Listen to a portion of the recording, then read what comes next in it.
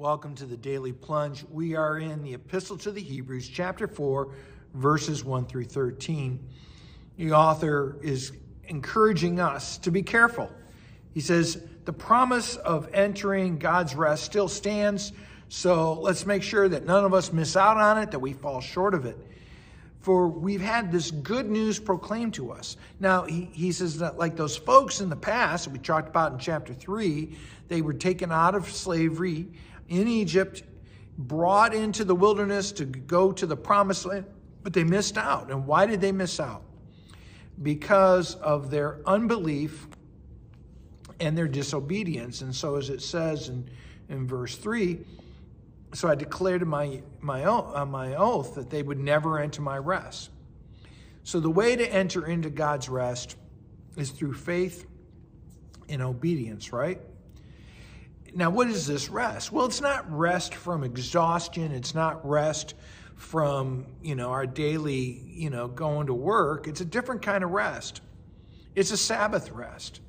And the reference that the author makes is to that when God rested from the work of creation. And so we're to enter in to that rest of God.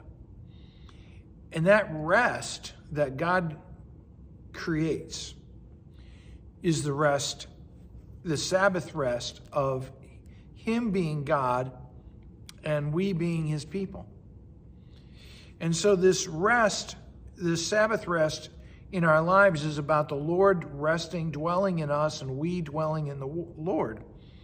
It's an active rest, and it's something that's available to us. This is one of the things that the author makes is, if God's people had already had this, then why would David say, today, don't harden your hearts, because that rest is available. And that rest didn't come through Moses. That rest didn't come through Joshua. It didn't come through David.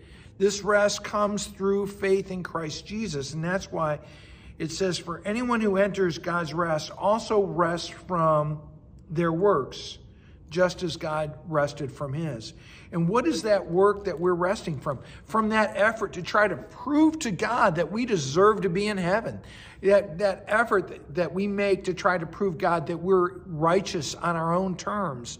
But instead we rest in His promises that He receives sinners and forgives us. And how do we have this rest? How do we have this Sabbath rest? Luther, in his work on his writing on the third commandment about the Sabbath, says that what makes the Sabbath holy isn't that we're taking a day off from work. What makes it holy is that we are abiding in the Word of God, in the promises of God, and to a certain extent abiding in the law that reminds us to get back to that promise, right?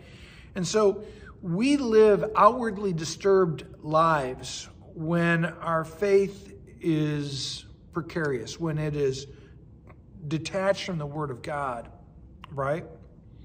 And that's why the last part of this passage is about how the Word of God is the sharpest possible threat to a life of disobedience.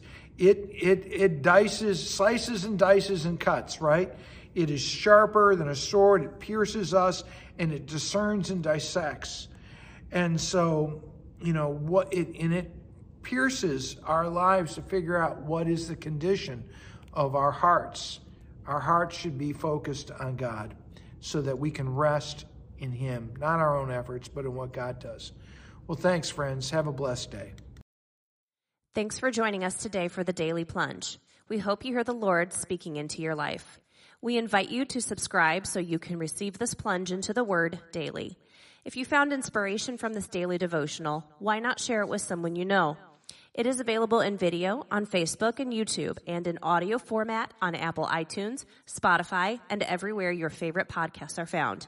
If you want to help support this ministry, go to Apple Podcast and give us a short 5-star review. Finally, we invite you to join us for worship on Sunday mornings at St. John's Lutheran outside Fort Wayne, Indiana. Check out our website at sjlt.org. May the Lord bless you this day.